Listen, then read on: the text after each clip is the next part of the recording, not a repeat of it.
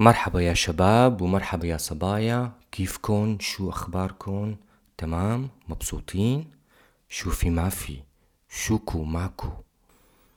Today I'm going to narrate and tell you an Arabic short story.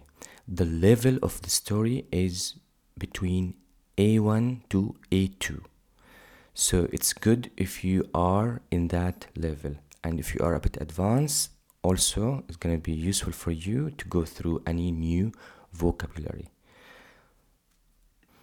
وخلينا نبلش. عنوان القصة اليوم: أنا دائما متأخر. أنا شخص دايما بتأخر على كل مكان بروح عليه. طبعا ما بحب انه اتأخر، خاصة على الشغل، وكمان خاصة لما مديري بيشوفني انه انا متأخرة. عادة ما بيقول شي هلأ، لانه صار متعود على هذا الشي هلأ. لحسن الحظ عنده شخصية متفهمة وهادية كتير، وهو بيعرف انه انا شغيلة وممتازة بمجال شغلي، وبنجز المهام بالوقت المحدد.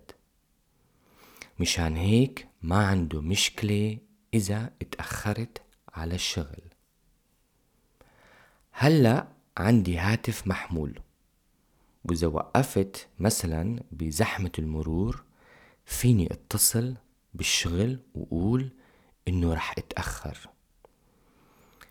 بصراحة بكره كمان اتأخر اذا كان عندي موعد، خاصة اذا واحد من رفقاتي عزمني للمسرح ودفع للبطاقة كمان، وبعدين بيجي متأخرة.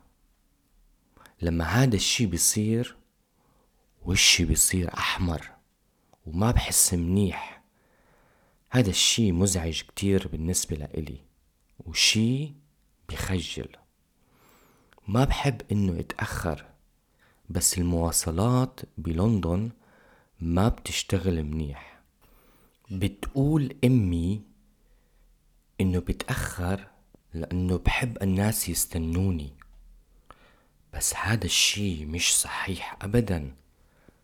بكره انه الناس يستنوني، بس مايك الشخص الوحيد يلي بيفهمني، لأنه بيفكر إنه لما البنت بتتأخر ما في مشكلة، ولما بتأخر عادة هو بيبتسم وبيقول مرحبا حبيبتي، أحسن متأخرة من إنه ما تيجي أبدا.